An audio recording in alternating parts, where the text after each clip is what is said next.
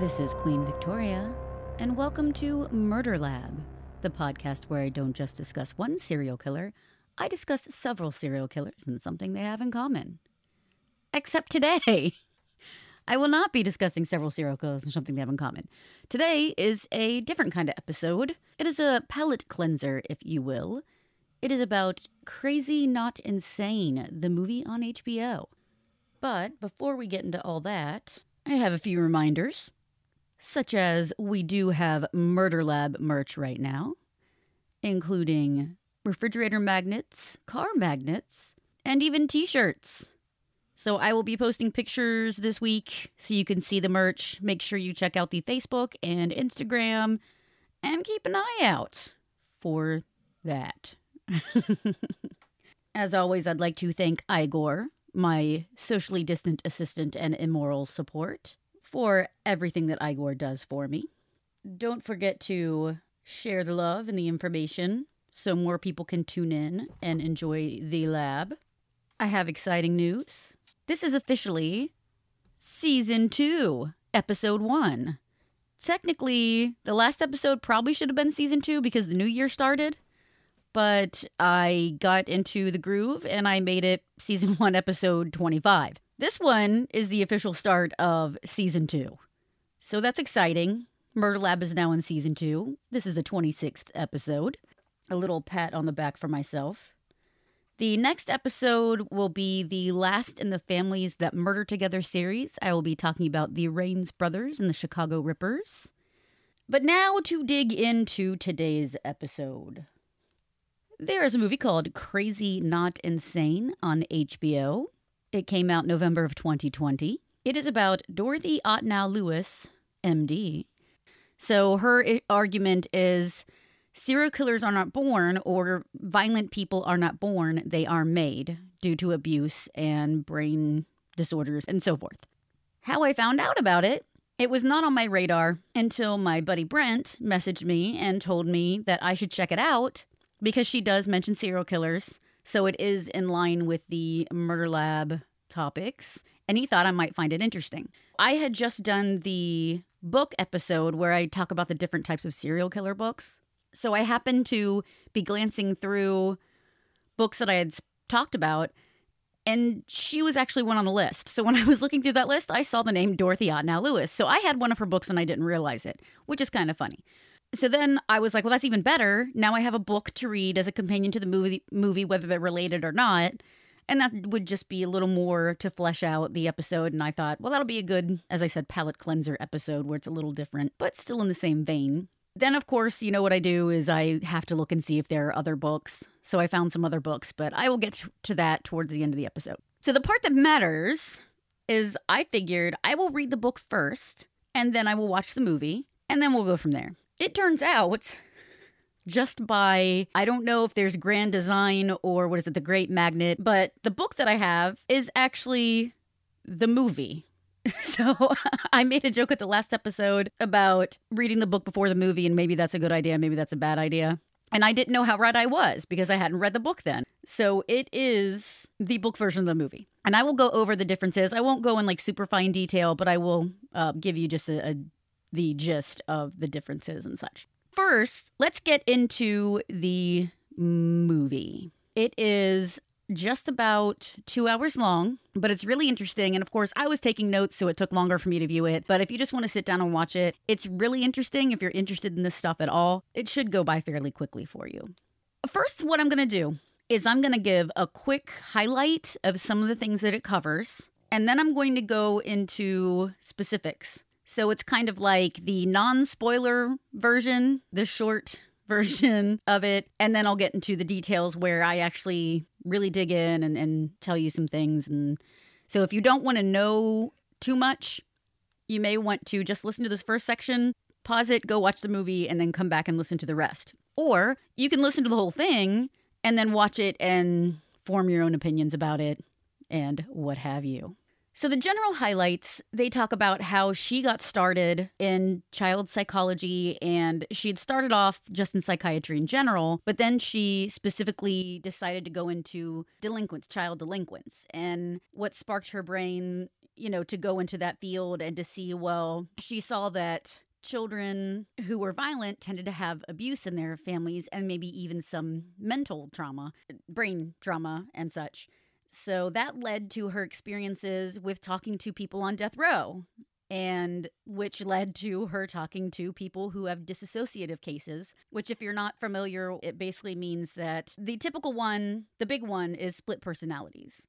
But there are smaller versions of that where you can disassociate just by like blacking out or having a fugue state. You can disassociate by falling asleep. There are different versions of it. So it's not just multiple personality. So it goes into some of that. Well, it goes into quite a bit of that. Another big chunk of it is the legal view of insanity and the idea of punishment versus rehabilitation. So it definitely talks about capital punishment and the judicial system and the penal system, about, what the goal and the focus should be and where it is. So there's definitely politics as far as that's concerned. So if you don't feel like watching something that will make you feel and think about death row and things like that, then maybe now's not the time to watch it, but I think it is a good watch. Something that will definitely spark your interest, and no pun intended, mentioning death row and executions in the electric chair. She talks about her experience with Arthur Shawcross and Ted Bundy. She interviewed both of them and was involved with both of their trials. Even if all the rest of that stuff sounds kind of dry, it's actually really interesting. And having those specific people, I think, helps make it more engaging. And if you're interested in serial killers at all, that should help pull you into it. Those are the general highlights. That gives you the gist of it. Basically, just she is for rehabilitation and not so much for the death penalty. And she's for trying to rehabilitate people and not just put them away. It gets into all that. There are nuances, obviously, but I just figured I'd tell you right off the top. So that's the general highlight section. Now we're going to get into the spoiler alert section. And granted, it's not like she dies at the end. It's nothing spoilers like that. Or like Ted Bundy was killed, like we all know. But it's more just like, I'm really going to get into some details here. And if you don't want to know any details, then wait to listen until after you've watched it. In the movie, it begins with the first thing that really motivated her was Hitler, because she remembers the Nuremberg trials, and she remembers wondering, how could a man become that way? How could, even though he didn't kill people, he had tons of people kill people, and what separated her from becoming that person? What separated her from when she got angry? What keeps her from killing? And what keeps other people from killing? When you know that some people kill, but some people don't. So that's really what drove her through the rest of her life and through her whole career. She talks about the ignorance she had early in her career, and that fresh out of school and all her training, there were things that she just took for granted because that's what she had been told. But her experiences obviously taught her, as it does. Experience teaches you that sometimes what you were trained and what you thought you knew maybe isn't right, or maybe isn't down the right path. So she talks about some of the mistakes she made before she knew better. She actually never planned to work with violent people. She was going to become a psychoanalyst, so it kind of talks about that. And it goes into her career of examining delinquents with abusive parents. And again, she was just fascinated with, why does one person cry and another person lashes out? She gets a grant for examining delinquents at Bellevue, and then they interview her research assistant. They talk about how homicidal kids are more likely to be abused and have signs of organic impairment, like brain dysfunction. So now she starts to see that not only is there abuse, but if there's brain dysfunction, how does that affect the homicidal tendencies? So it's not just abuse, but a lot of times it's coupled with brain dysfunction. Enter Jonathan Pincus, who is a neurologist, and he became involved in their study. They began to study the relevance of brain damage and issues with violence. Dorothy had an article in a psychiatric journal, and she wound up getting interviewed on Diane Sawyer about it. So they actually show a little clip of the interview and talk about that. They interview Richard Burr, who was a defense attorney that saw that interview, and then he was intrigued about mental health, and so he asked her to check out somebody he was defending who happened to have brain dysfunction and a history of abuse. She starts getting called in all cases. She has seen 22 serial killers and a lot of other different kinds of killers as well. She did make a note that you have to be like a detective, and she loves it. she does talk about how you see a person and you start talking to them, and a lot of times they don't want to talk or the family doesn't want to talk. So then maybe she'll get the medical records, and then the medical records start to show a pattern of visits. And so, so then you have, okay, well, they said this and they acted this way, and then you have this proof in the records and we saw this. So then you do have to start kind of putting the puzzle pieces together. And I think that's particularly interesting because I'm sure you are all aware of the Hunt-A-Killer boom that is happening, or of the game. Now, if you are not, because I spoke with someone the other day that was not familiar with it, Hunt-A-Killer it's basically a game. So you subscribe and you can get like a 6-month subscription or a year subscription. And in 6 months, they will send you a box each month and it has clues. And they tell you have to eliminate a suspect or you have to decide what the murder weapon was. They give you a goal for that specific box. Well, then on the next box, they'll give you more clues. And then you have another goal. It goes on like that. So after 6 boxes, you have all these clues. And sometimes the evidence that comes in the next box can affect what you thought from the first box and so on and so forth. And there are codes and there are all kinds of things. So you are truly a detective in this game. And they encourage you to play it with friends. It is fun to play with friends. I've actually currently gotten addicted to it. My Christmas present was actually a year of Hunt-A-Killer from my wonderful, lovely boyfriend, Todd the Fox. And that is basically 2 seasons. So I'll get this 6-month game and then a new 6-month game after the first one. And he even got me a cork board and a bunch of stuff. So that way when I get my clues, I can put them up my little cork board and I can take notes. And it is wonderful. And I didn't know that I loved decoding things, but I do apparently. So this has made me learn some stuff about myself and in general, and it helps work your brain. So it's lots of fun. So it is fun to become a detective. And I think obviously that is something that is inside of a lot of us, and specifically true crime people. So you may be intrigued by true crime because you like to see how the pieces fit together. So I think a lot of true crime fans like to feel like detectives. It's not surprising that someone who is attracted to detection wound up in the field that Dorothy Ottenell Lewis wound up in. The next thing they talk about in it is Marie Moore, who is an older woman that wound up having a younger boyfriend, and they took a girl captive and he wound up killing the girl. So she starts to talk to Marie Moore, and the animated sequence, I couldn't help it. It reminded me of the first video, the Aha video, is it Take On Me, where it's kind of like that moving, squiggly animation. I had a little fun moment with that. So they did have some animation moments, which I think actually did help make it interesting and keep your attention. And the way they did the animation, I think, did complement it. It wasn't in fashion and psychiatry at the time that she was being trained to believe in multiple personality disorder. She did not believe in it because that was the training she had at Yale. And the prevalent attitude about it amongst psychiatrists was it was bull hockey. Is that a word? It was ridiculous. It was ludicrous. It wasn't a thing. So when she was called to interview Marie Moore, the person who called her was like, I think she could be multiple personalities, so make sure you check it out. And she's like, well, I'm not really sure. It's kind of like asking me to check out Bigfoot, but those weren't her exact words. But the gist is you're asking me to see if she could be the Tooth Fairy. But she's like, okay, I'll see what I can do. And it turns out that was what changed her mind about multiple personalities, is it seemed that Marie Moore had an alter ego called Billy to help her deal with abuse that she had faced. And I won't go too much into that because I think it's more interesting to actually see it on the movie and go down that path that way. But I want to mention it because it is a very important part, because that set up things for the rest of the movie and the rest of her life. It opened doors that she didn't think necessarily would be there. So then when she starts researching this multiple personality or dissociative personalities, they realize they can start really early. Like they had an example of a 7-year-old girl that was showing dissociative behaviors, like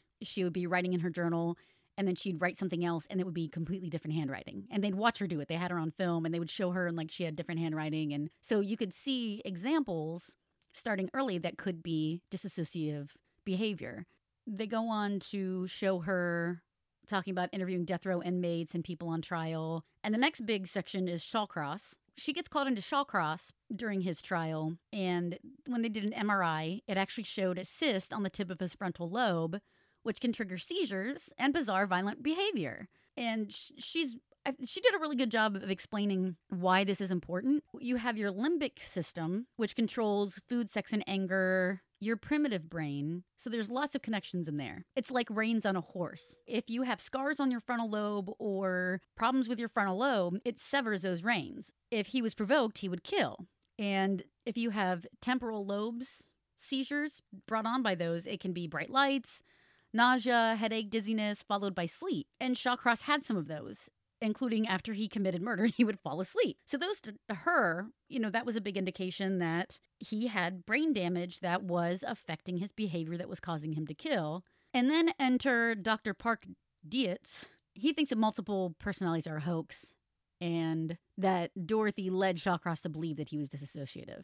So that's an interesting portion to see, is showing her videos with Shawcross and her interactions with him versus Ola Parky seeing what he thought about it. There was a moment when they're talking about she put Shawcross under hypnosis. And now keep in mind, this is early in her career. She really didn't like to use hypnosis, but she went ahead and used it. It was early in her career. She's kind of trying things out and trying to figure out the best ways to get at the truth. So she used it on him, but the problem is that's part of what made the whole thing questionable during the trial, is because hypnosis was kind of iffy with people, and I mean, it still is. But she did make it clear to say, hey, it's not like I put him under and then I just believe everything he says, or anybody that she puts under. She just doesn't take it on faith that everything they're saying is absolute truth or really did happen or whatever. She says you have to confirm it with family, friends, or records and make sure that there is some kind of basis in what they're saying and a reason to believe them. So the cynical Dietz, he pointed out that under hypnosis, Shawcross said he was a 13th century cannibal. And he pointed out, well, then obviously it's ridiculous. So that just proves that the whole thing is just ridiculous and we should just disregard it and she's a sham and a hoax and whatever. Now, I admit that gave me pause, but when I started to think about it, the whole point of disassociation is there is something happening that you cannot handle. So something has to happen inside you so you can move forward and be able to process it. If you cannot move forward based on whatever is happening to you, it's so traumatic, then you either shut down. Like I said, you can go to sleep, you can black out. Something happens that makes you find a different way to cope with it. In some cases, with split personalities, commonly they will assume the role of their attacker. So sometimes they will become the attacker because then if you think that is control. So now I am the person abusing, I am the person doing it, so I'm not the one being hurt. So they can take away that pain and twist it into something else. Or another common thing is they can form a protector. So if they feel like they need someone who can stand up for them and they feel too weak, they don't feel strong enough that they can themselves can do it, then they create this protector in themselves. So as in Marie Moore's case, when she developed Billy, Billy was her protector. Billy was the one who fought back.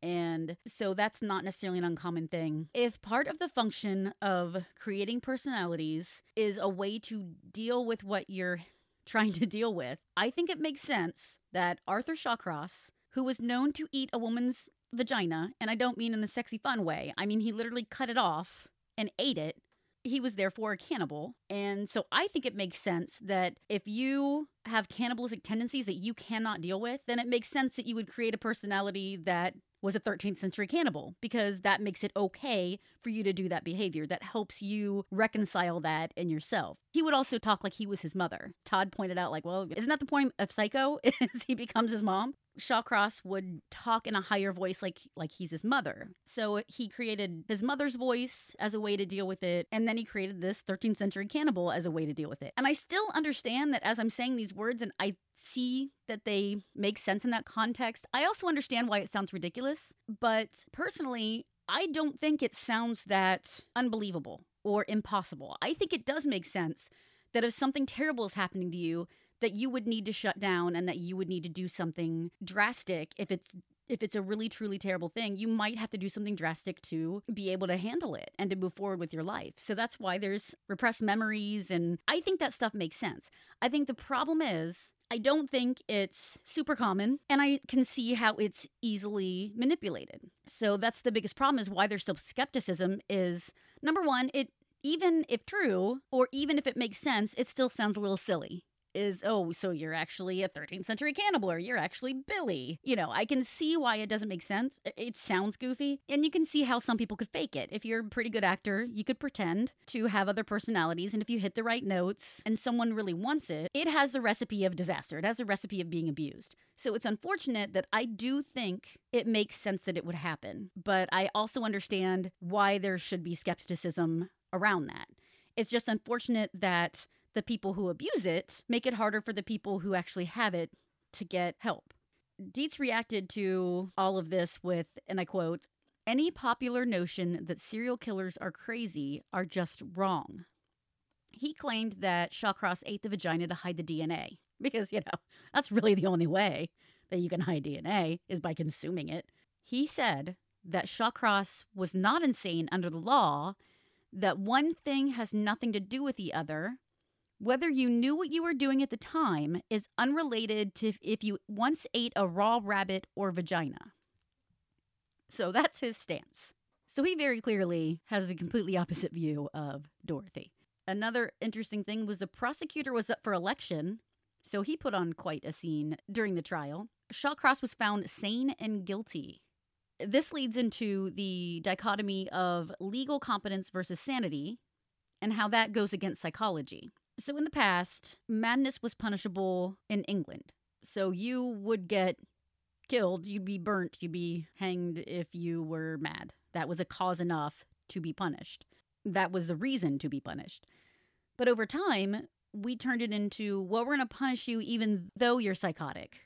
So it's not cruel and unusual or against the Constitution. If you don't have your facilities, we can still punish you. The general rule of thumb, the actual law, I guess, is that the person has to understand what they did is why they're being executed. And they have to understand what execution means. They have to understand that they will be dead as a punishment of what they did. They give an example of a guy that was on death row. He had his last meal and he saved his piece of pie for afterwards. So he obviously did not understand what execution was. Of the two things, he didn't get the second part. And you're supposed to have both things. So that's another example of people who are being put to death that maybe shouldn't be. Dorothy's big point is she's afraid of condemning someone to death because of their upbringing and brain damage, and they can't control their actions. And she agrees they need to be kept away from society, but they need help. They go into this man who had exhibiting several different personalities. His name was Max. He was also a Zen monk. There were times he acted like a baby, and there was a godlike persona. So he would switch back and forth because of abuse that he had in his childhood. Scorsese's office called her because De Niro wanted to meet murderers to model himself after for his Cape Fear role. All of Max's personalities agreed that he would talk to De Niro, and she introduced them. Now, I'm assuming that they had filmed it, but that there wasn't permission given to show De Niro talking to him because that was not included. Now, the interesting thing is that while she had a good rapport with Max, and they wanted her to agree that it was okay to discharge him, but he had attempted to kill two of his lovers, and she felt like he was still possibly dangerous, so she could not sign off on letting him out because she couldn't, in good faith, say that he would not hurt anyone. And the goal is, he still needs help. He shouldn't be out in the general public where he could hurt someone. He still needs treatment. So they just found another doctor to do it. They go into how she met her husband, Mel, and then they talk about her family some. Next, they talk about Johnny Frank Garrett, who she said is the sickest of the death row people she had ever seen. She began by thinking he was psychotic with brain damage and a history of seizures. And then later she realized it was disassociation, and he would slip into someone he called Aaron Shockman because as a boy, he was filmed in pornographic situations with other boys, with adults, with dogs. And I will admit, it was hard to hear him say those words, and it was difficult emotionally to watch that. He also had another alter ego that was Aunt Barbara, and that promised him he wouldn't die. Again, by law, they must understand why they are being executed and what execution means. Again, execution means that you know you are going to die. But he had his Aunt Barbara in his head telling him he wouldn't die. He was executed, voted 17-1 by a clemency board. The next section is they really go into crime and punishment, not rehabilitation, and some of the general attitudes like it's too expensive and who cares. They don't care why they did it. They did it, so get rid of them. There's motivations of retribution and deterrence, but there doesn't seem to be a deterrent effect from capital punishment. And the overall theory of you need to find out what creates it or you'll never really prevent it. So again, I'm just hitting the highlights on that, and I'll let you watch it to see the in-depth examination. She had been trying to find someone who was a true sociopath that was truly not affected by killing people. So she wound up meeting an executioner, Sam Jones, and he claimed, yes, I hit the switch on people, and it doesn't affect me. I don't give a shit. He'd been featured in People magazine. He actually had executed some of her clients. And during the interview, she realized he's just as muddled and had been abused as much as the murderers. While he claimed to not be affected by what he did, he would talk about violent experiences with other people and general lashing out. After he would execute someone, he would paint. And the paintings, there's one that it looks a lot like the Scream painting. And it's just general bursts of color. And you can tell that whoever painted that, something was going on. But when he looked at it, he's just like, I don't know, it's just a thing I did. So he was able to compartmentalize or disassociate by saying, okay, well, I'm fine with it. And yeah, I make those paintings, but that's just something I do. So he cannot reconcile within his brain. Those paintings are a result of him being bothered by what he does. And that maybe his bar fights are a result of what he does. And that he does care about what's happening, and that's what's leading to these other things in his life. And I was particularly excited because in the book they mentioned him, and they mentioned the paintings, so it was kind of nice to actually be able to see them. The last part is talking about Ted Bundy, and they started off by, why are we bringing Bundy up? The reason is because they want to challenge the belief that he had a normal childhood and he was born evil. When she worked with him in 1986, she worked on the defense team. There were no gross neurological problems. There was some abnormalities seen in depressed people, and then others diagnosed him as a psychopath.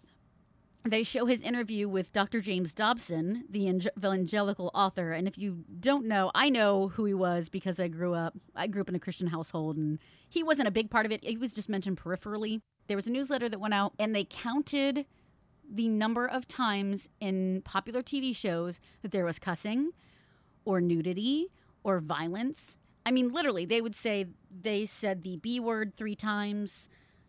The side of a breast was shown. They said the F word once. That kind of, I mean, they actually, but what struck me as so funny about that is that meant someone who thought this was bad for you and bad for your soul and your spirituality sat there and watched it. So they still watched it. But I'm sure that they thought of as, I'm taking one for the team. I believe it was focus on the family is what he was involved with. With Dr. James Dobson, Bundy claimed that pornography is why he had done all these things. When Dorothy was researching, she found out that Bundy's grandma had a depressive disorder, that when he was 3, he would put knives around his aunt in bed while she was sleeping. She thought that he had a bipolar disorder and that he wasn't competent to represent himself or to go to trial. But both of those things happened. The judge ruled that he was competent, so Bundy did represent himself and went to trial. It was time for him to be executed, and right before the execution, he wanted to see her because he felt like she had always really listened to him. And then she drops this bomb that Bundy told her he had a sexual encounter with his sister, and his mom said that later on, Bundy had told his sister, be careful, there's a serial killer out there killing women that look like you. That was not in the book.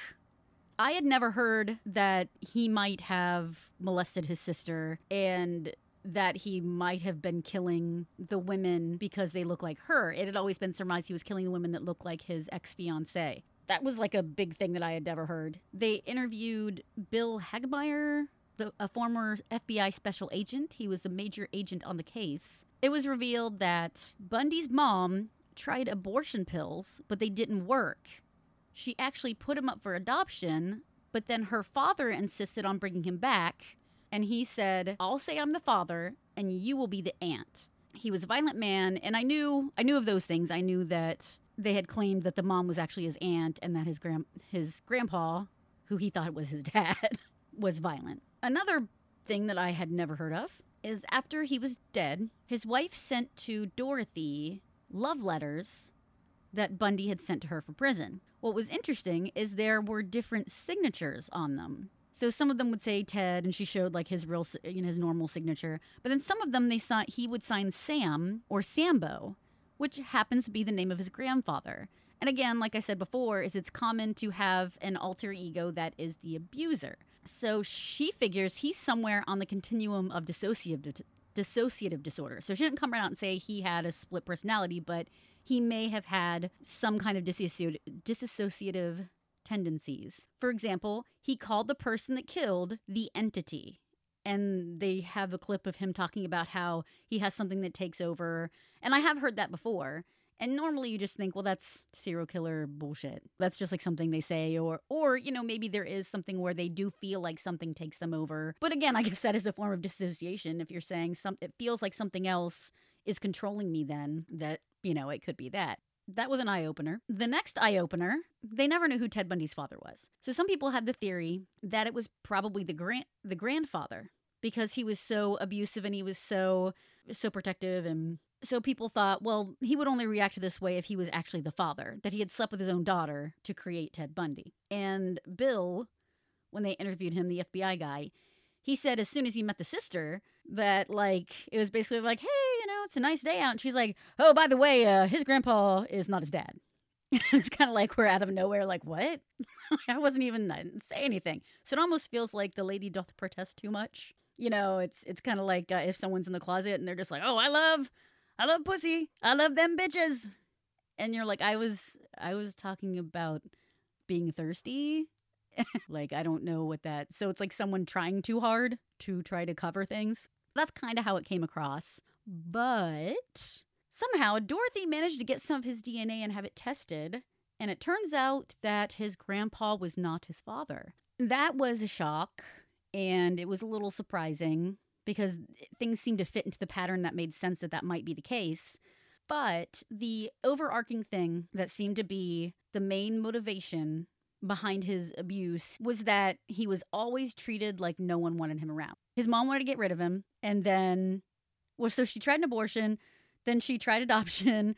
And then he was just basically always treated like an outsider, to the point where right before his execution, Dorothy talked to his mom, and his mom's like, I'm just going to be happy when this is all over.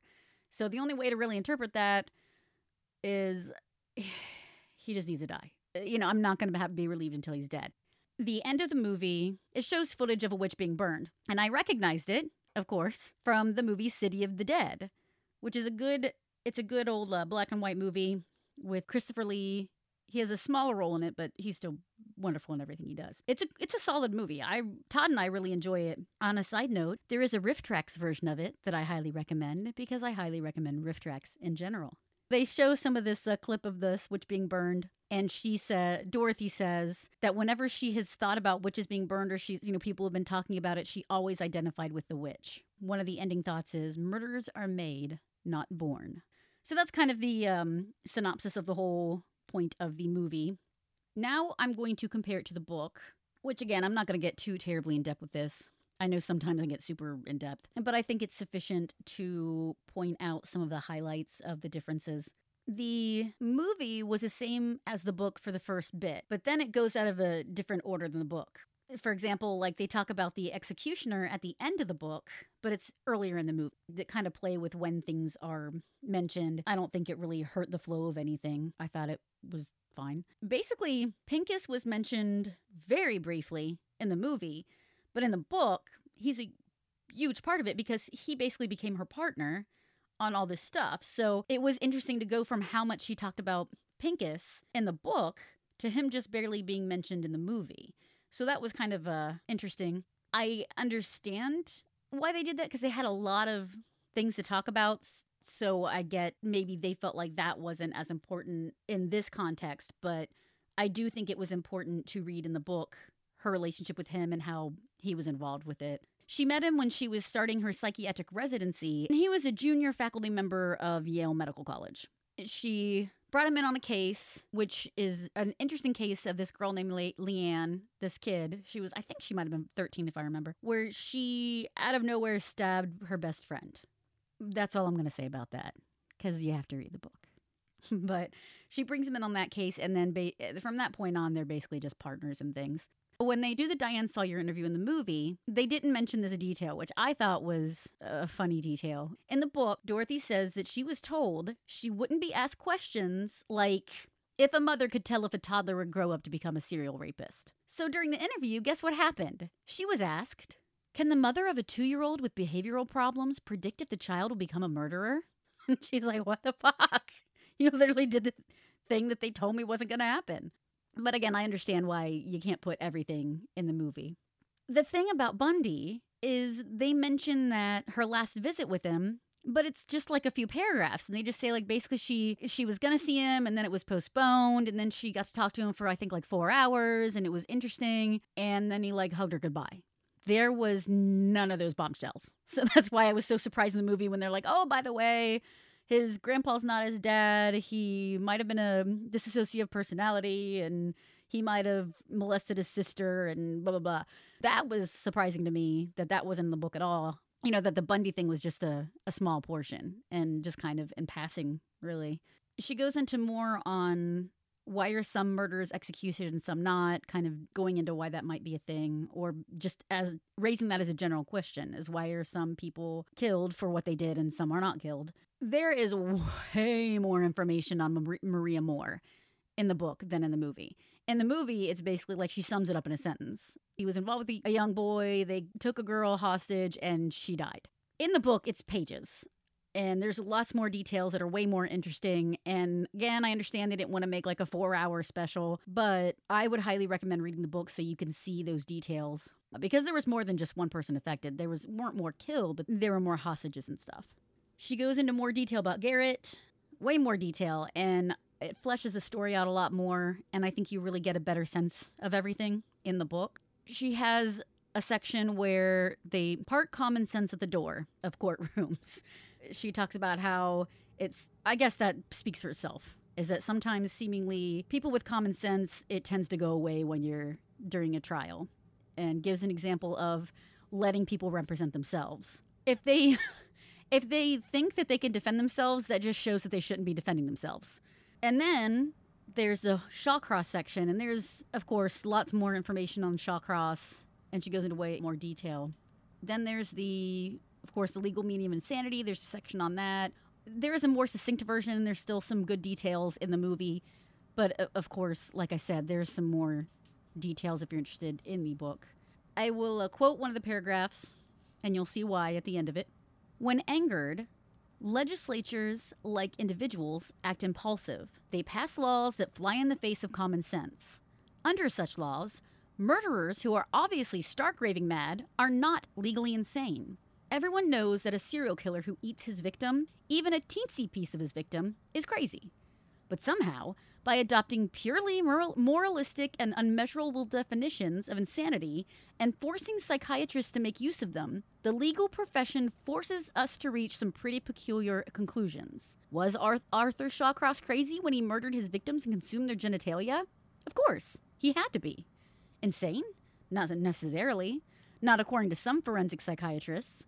I wouldn't be a bit surprised if someday soon a state legislature develops a concept of crazy not insane or psychotic not insane.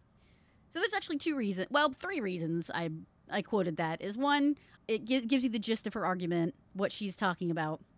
2, it mentions that psychiatrist that talked about Arthur Shawcross eating that genitalia and it doesn't matter. That's not consequential. And then she says, crazy not insane. I don't honestly remember if they mentioned it in the movie, which that would be the titular line, which is always exciting. But that obviously stood out to me since I hadn't watched the movie yet, and I knew that that's what the movie was called. So there you go. Some quick other little things. Cape Fear was mentioned just briefly in the book, and they don't talk about Max and his other personalities at all. I was surprised at the length of it, considering that I didn't remember it being in the book at all. I remember the mention of Cape Fear, but in the book she just says, I had a hell of a time trying to find somebody for De Niro to talk to, And that was it. Like, it didn't even really say, well, she found someone or this is who it was. And I went back through after I watched the movie, and when I was taking my notes right before recording this, I flipped through the pages, and I don't see where that guy was mentioned. And it's a little disappointing because I thought it was really interesting. That made it nice that it wasn't just everything that was in the book was in the movie. There was something else added in there. And if it's in there and I missed it, I apologize. But I would think a Zen monk guy that tried to kill his lovers would have stuck out of my brain if I would have read it. In the movie, they interviewed Sam Jones, the executioner. In the book, they call him Bob Smith, which I think that's fairly obvious. That probably means that at the point of time when this book came out in 1998, they probably didn't have permission to use his real name. But by the time the movie came out in 2020, they were able to get his real name. But everything else was pretty much the same in that interview. The last note that I will make is that they do mention in the book that she spoke with Velma Barfield, who's a serial killer, that she had examined her, but Velma wouldn't allow what was revealed to be used to help her because she didn't want to embarrass her family. And of course, Dorothy can't say what it was. So it's a little frustrating not to know, but it is interesting that there was another serial killer that she spoke to, and that Velma Barfield, I believe it said that she was like the first woman to be executed, and that she was executed because she didn't want to defend herself the way that might have helped her, possibly. So that's basically the difference between the book and the movie. I had originally thought to read other books of hers in case it was helpful to the movie. So the other books are Delinquency and Psychopathology. It's by her and Dr. David Bala from 1976. It is a collection of material from different psychiatric journals pertaining to the subject. I could only find a PDF version, and when I say I mean Todd. Todd was able to find it in some archive where I could borrow it for like 14 days. It was too difficult to actually buy, so I have the PDF at the moment. There is Vulnerabilities to Delinquency from 1991, and when I went to search to see if I could buy that, it was like $144 to $252 to buy. So I figured I'll just not worry about that one. And the next one is Child and Adolescent Psychiatric Clinics of North America, Dissociative Identity Disorder, Multiple Personality Disorder, from April 1996, Volume 5, Number 2. Dorothy and Dr. Frank W. Putnam were guest editors. Her husband, Melvin Lewis, was a consulting editor, and as a reminder, he was a professor of pediatrics and psychiatry at Yale. This was also a collection of essays by people involved in psychiatry, and several of them were by Lewis. I found it for $24.95 on Amazon. I was able to find 2 of those 3 books. And those, as you can tell, since they're essays basically by different psychiatrists and such, it's way more clinical. So, for example, in the Delinquency and Psychopathology, some of the subtopics are psychiatric and sociological viewpoints, changing perspectives and emphasis, diagnostic evaluation, sociopathy and its symptoms, diagnosis of questionable usefulness, the children, central nervous system dysfunction, a variety of clinical pictures, psychomotor epileptic symptomology, paranoid ideation, and delinquent behaviors, a triad. So right there you can tell. Obviously this is clinical, very technical. It's not so technical that you can't get the gist of it, but it's definitely not sitting down and reading Guilty Not Insane. It's not sitting down and reading your general book. It is definitely a little more challenging. So that book was from 1976. And again, it focuses on delinquency and this psychology behind it. And the other book, Child and Adolescent Psychiatric Clinics, Dissociative Identity Disorder, and Multiple Personality Disorder, those are very specifically about the dissociative things. But it's from 1996, and I found it interesting that 20 years apart, to see the difference in maybe some of the studies and general attitudes and thoughts and whatever in that field during that time. One of the problems is The first one's just kind of more general about delinquency and psychology goes behind that. The other one is specifically dissociative disorders. So it's a little bit different, but it still all deals with child psychology. I read a little bit of each of them, and it was, like I said, it was a little more involved, so it wasn't quite as much of a breeze to go through. At that point, I figured there's a lot going on. Instead of really pushing myself to read through both of these volumes and compare them, because that's going to take a little bit of doing, because it is working a part of my brain I'm maybe not always used to working. I thought, well, I'll watch the movie, and if after watching the movie I feel like reading these other things would be really important to the episode, then I will maybe push the episode back or try to cram read these two books. But after watching the movie, I don't think it's necessary for me to read both of these and have all the material ready for this episode. I will say that from the little bit that I read in the dissociative identity disorder book, that is where I got some of the information that I said earlier, and that's from the 1996 book. It was interesting, and it did help a little bit. I think it's something where overall, I'm going to take my time and read into it, because every little bit you learn, I think, can help you shed light as you move forward in researching and in life in general. You never know what you read that will come into play later on and maybe help out. Overall, I would say definitely read Guilty by Reason of Insanity and watch the movie if you're interested at all, because, like I said, there are some things in the movie that aren't in the book and vice versa.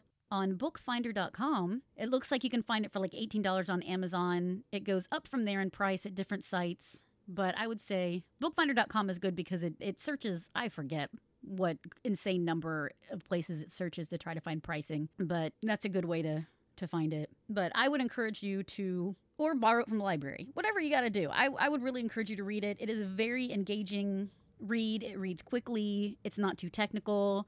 I think it's a great companion. As far as my opinion of Dorothy Otnell Lewis in general, I think she's engaging. I think she's fun. I think she's smart and has a lot of good points. She really does seem to try to be unbiased, and a lot of her work is her reevaluating how she does things, which, I mean, that's an important thing in any kind of science is you have to be at least somewhat flexible, or else what's the fucking point? She got made fun of when she said, I believe in multiple personality disorder. She got made fun of, but she had the fortitude to stand strong and to say, this is what I believe. But she would say, if someone would come up to her and say, well, I think there's another explanation, she's like, okay, great. I'd love to know it. Please tell me. She wants to get to the bottom of it. And just because she strongly believes this is a thing, if she found something else that countered that, she would take that into account. I do think that she goes into something as a clean slate, like she said, as much as possible. And I think she has a lot of good points. I don't know if it's the ultimate truth, or she's on the right track to helping to find the right way to handle things, or a better way of dealing with things. It's a really engaging book, and you could really see that in the movie, is how she's interesting. She makes jokes, and she's not like Jeff Goldblum on Jurassic Park. She's not like the rock star, but she's still not stuffy. She's still fun and engaging. So Queen Victoria says, watch the movie, read the book. It brings up all kinds of interesting questions and such. Well, that is the end of that. And like I said, the next episode will be about the Raines brothers and the Chicago Rippers. And after that, there will be a special little Valentine episode, so stay tuned. You can find us on Google Play and iTunes. The RSS feed is available at murderlabmedia.com, so you can plug that into your favorite podcast apps and listen. Keep an eye on the Facebook and Instagram pages and the website for more updates.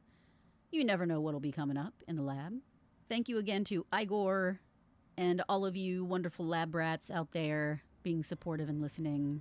Thank you for entering the lab.